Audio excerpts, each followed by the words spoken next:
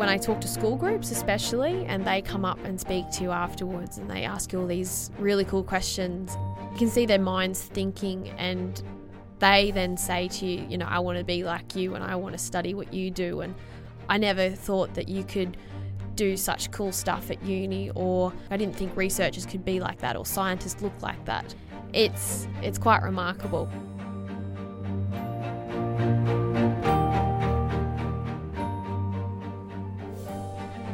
Welcome to UQ Changemakers, a podcast series where we interview some of the most influential and inspiring members of the UQ community. My name is Belinda McDougall. And I'm Katie Rowney. In this episode, we chat with PhD student and snake venom researcher Jordan De Bono. Jordan is investigating the impact of snake venom on the blood system in UQ's Venom Evolution Lab, and in 2017 was the winner of Queensland Women in STEM People's Choice Award. Jordan, welcome. Hi. Now, Jordan, your interest in animals, particularly snakes, did that start as a child? Animals, yes. Snakes, no. So I grew up in northern New South Wales, in the country, so on a property about 10 acres, and I was surrounded by wildlife and nature, and I pretty much run amok every afternoon and every weekend, just doing my own thing. And I think that spurred that curiosity about the world around us and what we now know as biodiversity. But as a kid, it's just anything and everything. There was always snakes around, but it wasn't like it had struck up a keen interest and I was like, yes, that's what I'm going to study at uni. I just really took an interest in science in school, and that one thing led to another. And I mean, if you had have said to me 10 years ago I'd be working on snake venom for research and drug development and design, I would have been like, no way. So how did they enter your life? I started volunteering actually 6 years ago. Facebook reminded me of that one today. Started volunteering in the Venom Evolution Laboratory in Brian Fry's lab, just feeding centipedes and scorpions and spiders or anything that we had alive at the time. And taking on that volunteer position then led on to a summer research project which was on snake venom. And learning about the snake venom, I then learned about the actual organism, the snakes, and then that's how I then got involved with snakes in particular. So obviously there's always been a fascination with creepy crawlies though. Yeah, definitely. I think I'm the black sheep in my family when it comes to these sorts of things. I'm not one to shy away. I'd much rather take it head on and get involved with it, which helps sometimes. What are you studying here at UQ, and what's the ultimate goal of your PhD? That is a good question. I have to ask myself that daily, keep myself on track. But in a nutshell, I study the snake venom from Asian pit vipers in particular. So none of my species are Australian. And I study a couple of species from Africa, which are a different family of snakes. And I look at the effects that their venom has on our blood. So does it clot our blood, or does it prevent our blood from clotting? And then I do a whole heap of tests and things like that to investigate that further and then put the evolutionary spin on it. So where do these toxins come from? Why have they evolved to be the way they are? And how can we as scientists use that for research and biodiscovery implications, which would potentially, hopefully, lead on to improved therapeutics and drug design.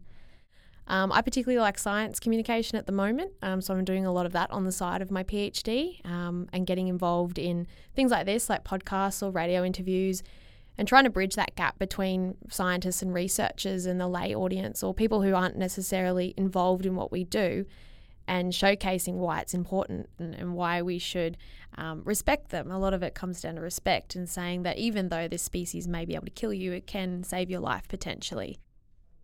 So there are a lot of different layers to what you're trying to learn and what you're trying to achieve. Yeah. Could you walk me through some of the kind of experiments you might run or your interactions with these venomous creatures that you must be doing day to day as part of your research? Yeah, I can give you what I was doing like half an hour ago. So I was looking at a specific part of the cascade the cascade is what we use to clot our blood. So it's like a domino effect. You activate one thing and then that cascades all the way down until you get that solid blood clot, which is what you want to happen. The second last step of that is called fibrinogen, and fibrinogen is a set of proteins that are sort of wrapped in together, and thrombin cleaves fibrinogen to make fibrin strands, which is just the matrix which causes that clot. So the venoms that I'm working on at the moment, one little group called Protobothrips, they're Asian pit vipers which are found throughout the Japanese archipelago and Taiwan, China, places like that. Their venom specifically acts on fibrinogen, this one active site, but they do it in a very broad way. So what I was looking at, I was putting different amounts of venom on fibrinogen and having a look at how long does it take for that to actually end up in a clot. Specifically speaking, we have a robot that does that for us. So I load the samples, I put everything in it that needs to do its thing, and then it goes along and makes the different dilutions, and it measures the clot formation in real time. So in a sense, it should be quite quick and easy, but you always run into trouble.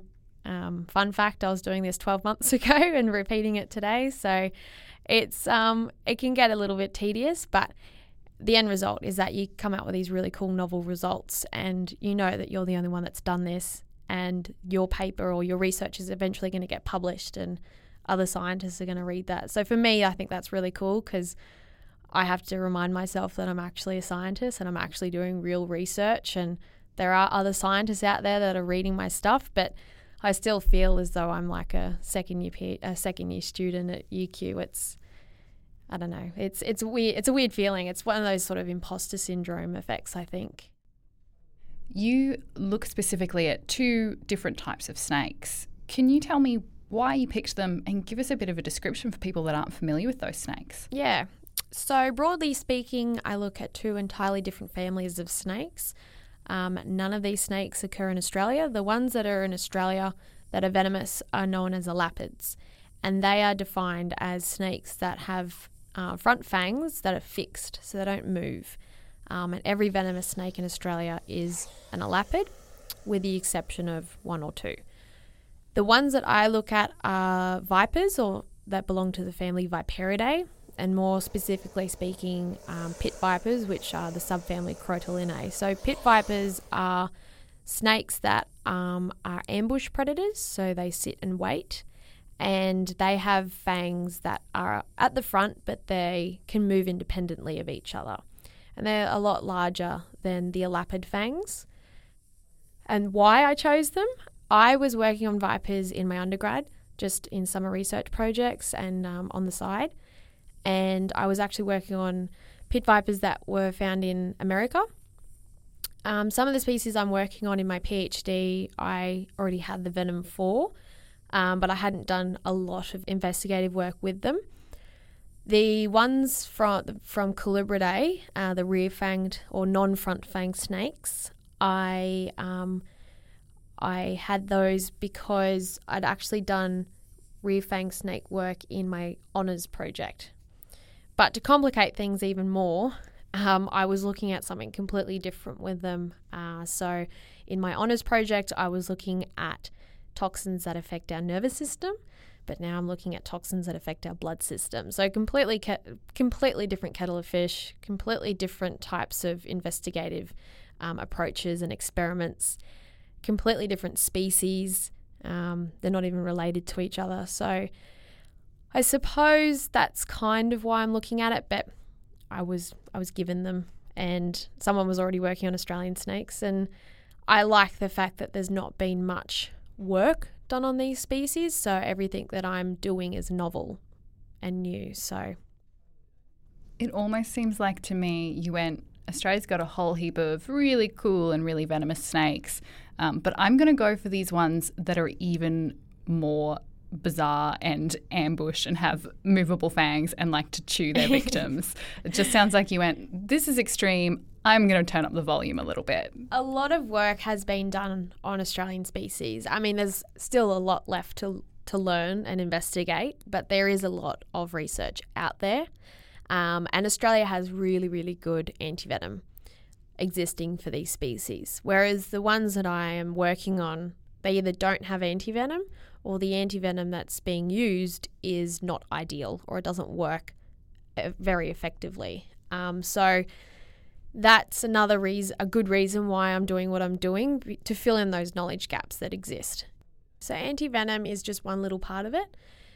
By knowing the different components of the venom, so I'll just say ingredients, we can have better shaped antivenoms. So a lot of the antivenoms that exist are monovalent, so one for one specific snake. But the issue with that is that you can only use it for that type of snake.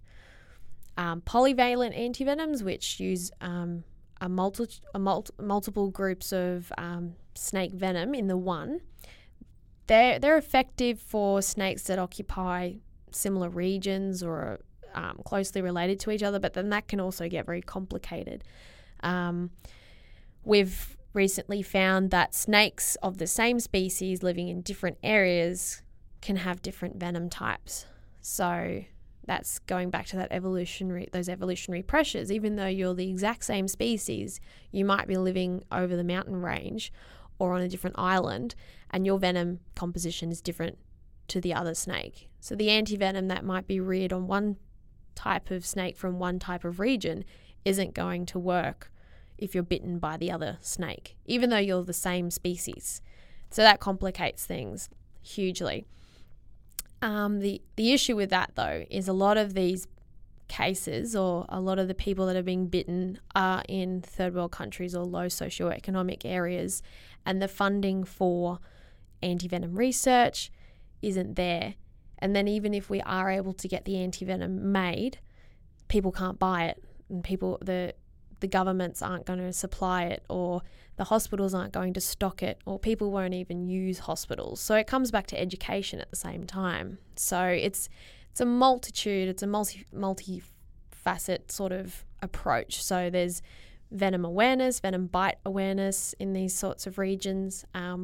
That's another reason why I chose the snakes that I have chosen, because a lot of these bite cases, a lot of these victims are bitten by these snakes in these sort of low socioeconomic regions. And a lot of them, they might not necessarily die, but then they can't work. So that's an economic burden on that type of, from that snake bite as well. So the other side of it is for Western medicine, broadly speaking. So diabetic medication, preventive stroke medication. If you're in surgery and you're bleeding out, you need something that clots the blood really quickly. All these sorts of things can be modelled off snake venom toxins. So we say snake venom can be used for drug design and development, but it's just the one specific part of it. So it's not the whole venom, it's just one part of it. And my job is to find which part of it is. This research is just part of the fascinating work being done at UQ's Venom Evolution Lab. To learn more, we spoke with Lab Supervisor Associate Professor Brian Fry about the different areas of research and opportunities available to PhD students like Jordan.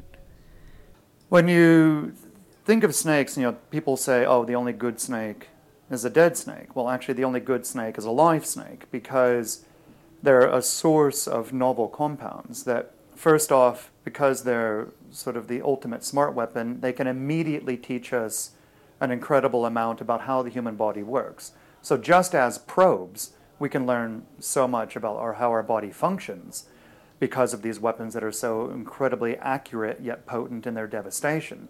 So we can put a little bit in, see what happens, then that tells us more about how our blood works or how our nerves function.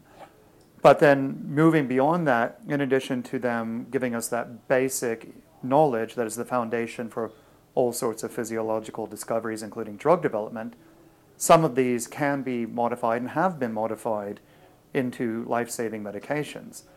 So if you know of anybody, for example, who takes high blood pressure medication, odds are they're taking captopril or one of its derivatives. That's a modified snake toxin. It was developed 40 years ago, remains today a $10 billion a year market. It's been one of the top 20 drugs of all time. up there with aspirin, that its medical importance cannot be overstated. It has saved countless lives while making a lot of people a lot of money. And that's a good example of why we need to conserve all of nature. With the work that we do here, with the single large pile of high-quality data that we generate with these various studies, it has multiple levels of interpretation. First off is the evolutionary side of it, where we're all complete geeks about these kinds of animals, and we're fascinated with them, and we want to just find out more about them to satisfy this childlike curiosity that we have. But if you're going to go for drug design and discovery, if you're not using evolution as part of your search strategy, you're throwing darts at a board, but you're in a pitch black room. So by looking at which venoms have become radically different, or where the ecological and biodiversity hotspots are, those are naturally where your most divergent toxins are going to come from, and those are going to be the ones most likely to have a new and interesting activity. For example, if you want to find something new and wonderful for drug design development, the best place to look is in an unusual venom. Well, evolution, and basic studies, around that will tell you where those kinds of unusual venoms are, as opposed to looking at ground like a tiger snake that's already been intensively raked for a very long time. So with our basic evolutionary studies, it informs about clinical treatment, where we map over antivenom efficiency over the evolutionary tree of the animals and show where the problems are and which groups of snakes are better or worse neutralized by a particular antivenom. But then with this basic profiling of the venom, we may see very unusual activities. Like with one of the snakes we're working with, the long-glanded coral snake has venom glands that go about 25% the length of its body. Very unusual snake, but also has a very unusual venom, where it's the only of the snake venoms that turns on the nerves rather than turning them off like a typical snake. Most snakes make you go limp, sort of like a heroin overdose. These ones are like you're dying of a meth overdose. All your muscles are rigid because you're releasing all your neurotransmitter. Well, with this particular venom, one of the studies we're doing is reconstructing in the lab as a model system for a muscular dystrophy, where there's a type of muscular dystrophy where people keep flexing their muscles involuntarily, and then that breaks the muscles down just from overuse. Well, now we have a probe that allows us to keep turning those muscle fibers on over and over and over and over again, and then that'll allow us, so that recreates that myotonic dystrophy state and allows us to understand the pathology a bit better with it as a model system. So that's a good example of an unusual venom having a very interesting use. So with the students that I have in the lab, they're working on a myriad of projects, from cobras to leeches to ticks, so anything with venom we're looking at. And UQ has a very unusual density of venom researchers. In fact, it has one of, if not the highest concentration in the world, if you look at the number of groups spread across campus. And that's great because we have a lot of mutually complementary skills. Like in my lab, we do a lot of blood testing. People like Irina Vetter does a lot of work on pain receptors, and all these venoms are going to be hitting myriad of targets to more or less potency. So there's a huge opportunity at UQ that's quite unusual that way, from basic evolution studies all the way to very refined biochemical structure function kind of studies and everything in between. With my particular students, I select by passion, because if people are really passionate about what they're doing, they're going to work that much harder. And scientific success is like biological success, where incremental differences over a very long period become quite appreciable. So in the case of someone who's passionate, they're going to work a little longer each day. They'll come in the occasional weekend. Well, that's cumulatively going to have a big effect. Now, you work with Associate Professor Brian Fry. He's your mentor. He's quite renowned for his research as well. Yeah, so Brian's an incredible supervisor. You can come in and be having the worst day and you don't care anymore, and he can just pick you up and motivate you and just sort of spew out all that passion back onto you, and you're like, yeah, ready to go again. So he's brilliantly minded. He has such an amazing brain and how it works with this sort of content. His career is quite remarkable in terms of where he's come from and the passion that drives his career. And he doesn't just do research in the lab. He's out there with the media and the public and pushing this research and showcasing how important it is. So I think finding him quite early on in my undergrad was quite important. It was by sheer luck, just being at the right place at the right time, and it's developed on from there. So we've been quite closely related with each other for the past 6 years. I mean, I've been in his lab for the past 6 years and full-time for the past 4 years.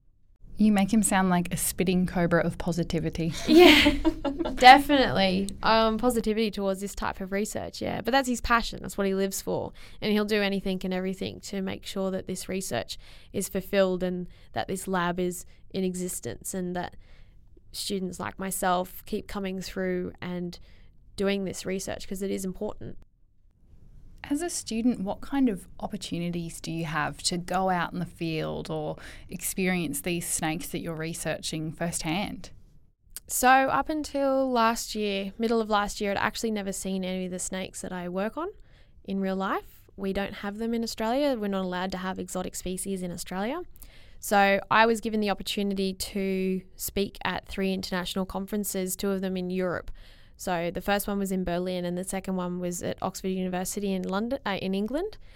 And in between that, I worked at a hospital in Leiden in Holland, and my supervisor, he has a lot of contacts worldwide, and I was able to actually go to labs over there and other people's private collections as well, and actually see the snakes that I work on firsthand. So in Europe, anything goes. You can have whatever you want, whenever you want. Those rules and regulations are slowly changing, but then nowhere near as tight and rigorous as Australia.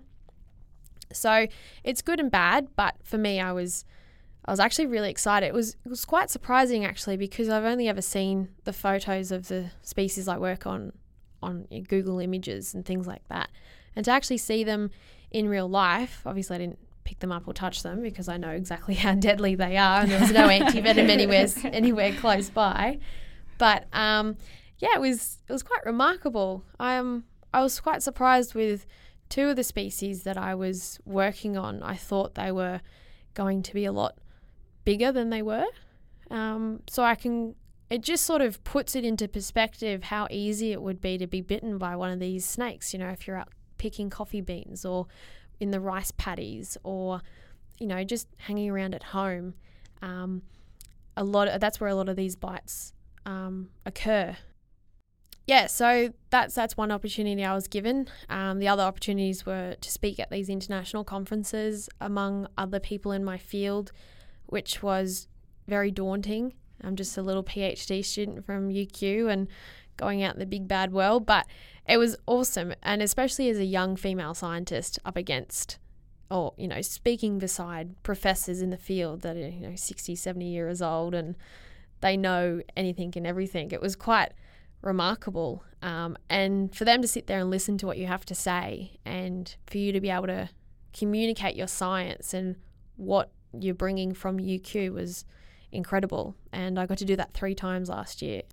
So incorporating both sides of the fence, I suppose. So going to where the people are being bitten and having a look at their economic displacement and the loss of people in their families, and going to those villages or wherever it is that they're going and educating the people, but then also bringing the scientists in and bringing the real research. So it's combining the Western and Eastern medicines, I suppose, because one of my species in Africa, a lot of the people that are bitten, or it has been shown that they would much rather go to witch doctors than spend 4 hours traveling to the hospital.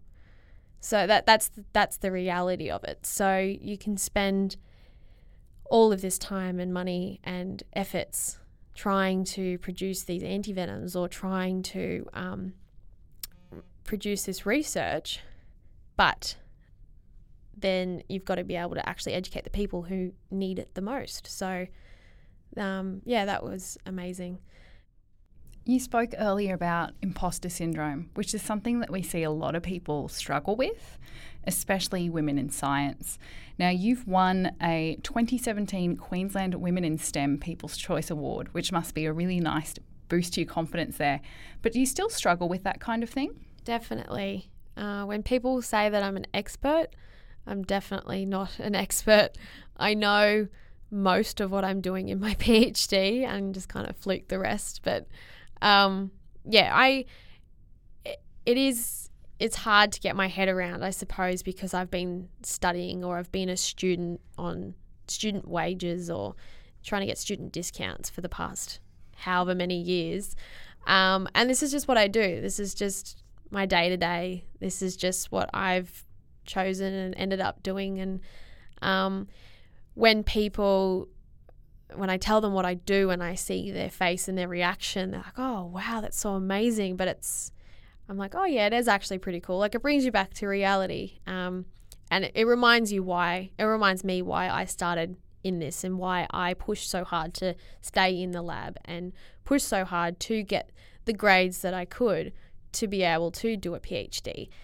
But yeah, when I have when I talk to school groups especially, and they come up and speak to you afterwards and they ask you all these really cool questions, and you can see their minds thinking, and they then say to you, I want to be like you and I want to study what you do, and I never thought that you could do such cool stuff at uni, or I didn't think you could be I didn't think researchers could be like that or scientists look like that type thing. It's quite remarkable. But yeah, the imposter syndrome, it comes up. It rears its head every now and then, but definitely since last year kicked off, after winning that competition, or even just before entering. I never thought that I'd win. I just entered and I was just in it for the training day really, and then ended up winning, and that took me on my journey for last year, which was, it took me all over the world, which was incredible. And it's just continued on from there. So speaking to radio stations or podcasts or the school groups that I do regularly it's fascinating. I really, really enjoy it. Did you face any barriers as a woman wanting to pursue this field of not just science, but then going that step further to an area that we typically don't associate with women, things like snakes and spiders and venom? Not initially. I have always sort of had the attitude of I'll do what I want to do. No one can really stop me. So if someone was to come up to me and say, oh, you can't do that, or that's not for you, then that would just spur me on to prove them wrong. So I didn't have a barrier in that sort of sense. And I think also with my supervisor, there was no, oh, you're male, you're female, or you've got this grade or you've got this grade. Everyone's equal. And if you're passionate and enthusiastic about what it is that you're researching or what it is that you're studying, then that's going to pay off in the end. So I think having Brian mentoring me early on, there was no sort of barrier in that way. It only was until I started talking to other colleagues in other labs or other universities that really become apparent.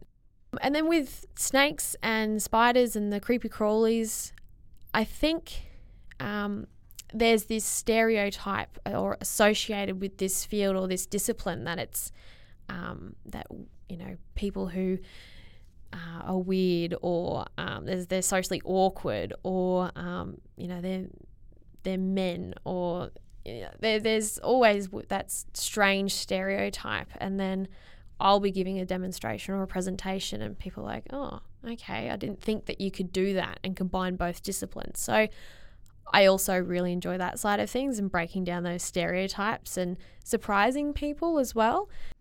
The snakes you're studying sound fascinating, a little bit scary and potentially deadly, but how do they compare to our Australian snakes? Just how dangerous are they? So it's a good question. I do get asked this quite often. The snakes in Australia are deadly in their own right. A lot of people gauge deadliness by how many people it can kill or how quickly it can kill a human. So those snakes are the ones that they have a diet mainly consisting of mammals, so rats or mice or other small mammals that they might interact with. And so their venom is designed to affect a mammal's circulatory system. And we're mammals as well. So that's why we also get that sort of effect. The snakes that feed on amphibians or other reptiles are also just as deadly, but we don't see that in us. We might get a bit of swelling or we might be a bit sick, but they're not going to kill us. A good example of that is a red-bellied black snake. They have a diet mainly consisting of amphibians and lizards. So their venom, although it's very deadly towards an amphibian or a lizard, is not quite as deadly to us. So the snakes that I work on, they have a diet mainly consisting of birds, but can also feed on mammals. So it's a more generalized diet. So that's why we do also feel that effect. So they are deadly towards us. The other thing, the other sort of box that you have to tick is where are these people living and how close are they toward getting medical help.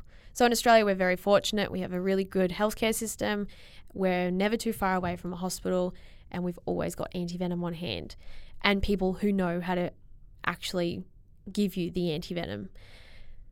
The snakes that I work on, people don't live near hospitals. People don't have access to this type of healthcare. So you do see a lot more, you do see a higher mortality rate. People often use terms like most venomous, deadliest, or even most poisonous interchangeably, but they're three very different things. Can you tell me the difference between something that's poisonous and something that is venomous? Yes. So venom has to be inflicted via a wound. So either a snake would bite you or, for example, like a spitting cobra, your eyes are an open gateway into your body. Or if you had a cut, an existing cut, and the venom got into that cut, that's also classified as an open wound. But more specifically speaking, things like stingrays or ants, wasps and bees, snakes, spiders, they've all got a venomous apparatus that will inject the venom into you. So poison, if you ingest that, that's going to have its effects. The molecules within venom versus poison are a lot smaller in poisons versus venoms. So they're able to cross the barrier a lot easier. That's I suppose, the biological answer to that. But yeah, venom, you can have a bath in venom, but you can't have a bath in poison. Do you have a favourite snake? Ooh, yes. My pet snake was the Woma. You have a pet snake? Yeah. He's a Woma python, which is Australian, and they're found out near Uluru.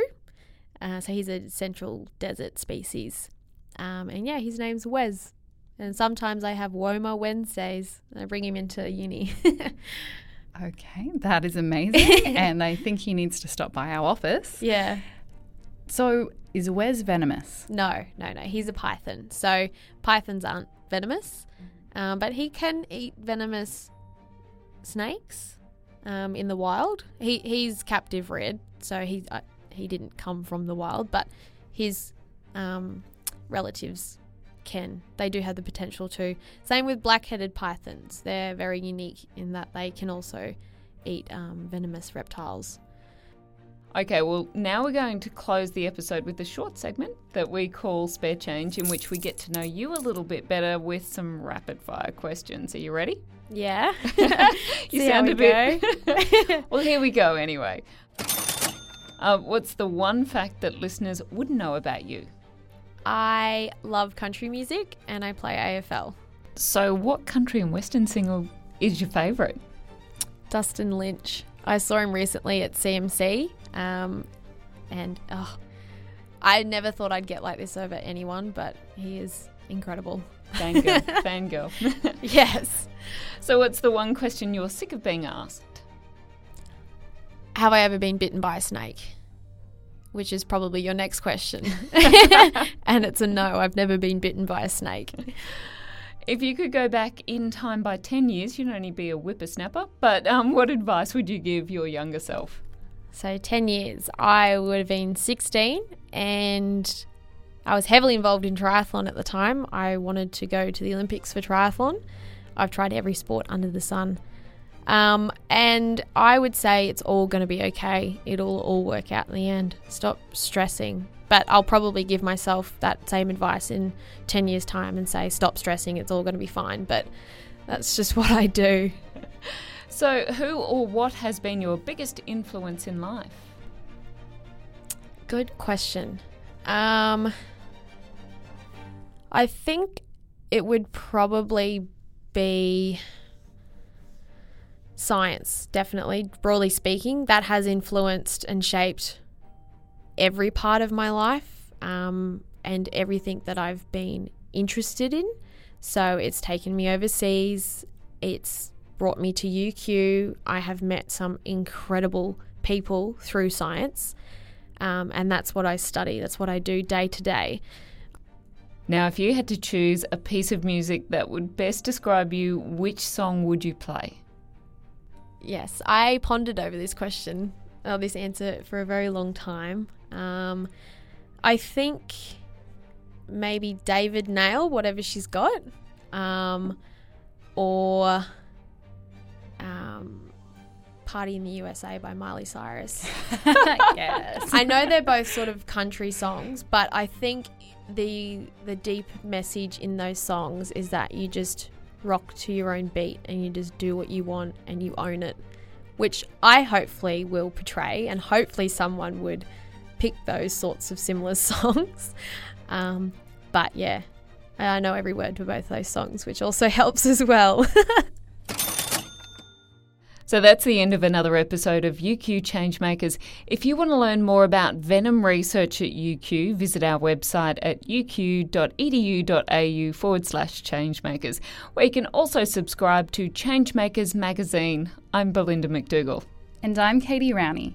Jordan is just one of the many amazing women working in science here at UQ.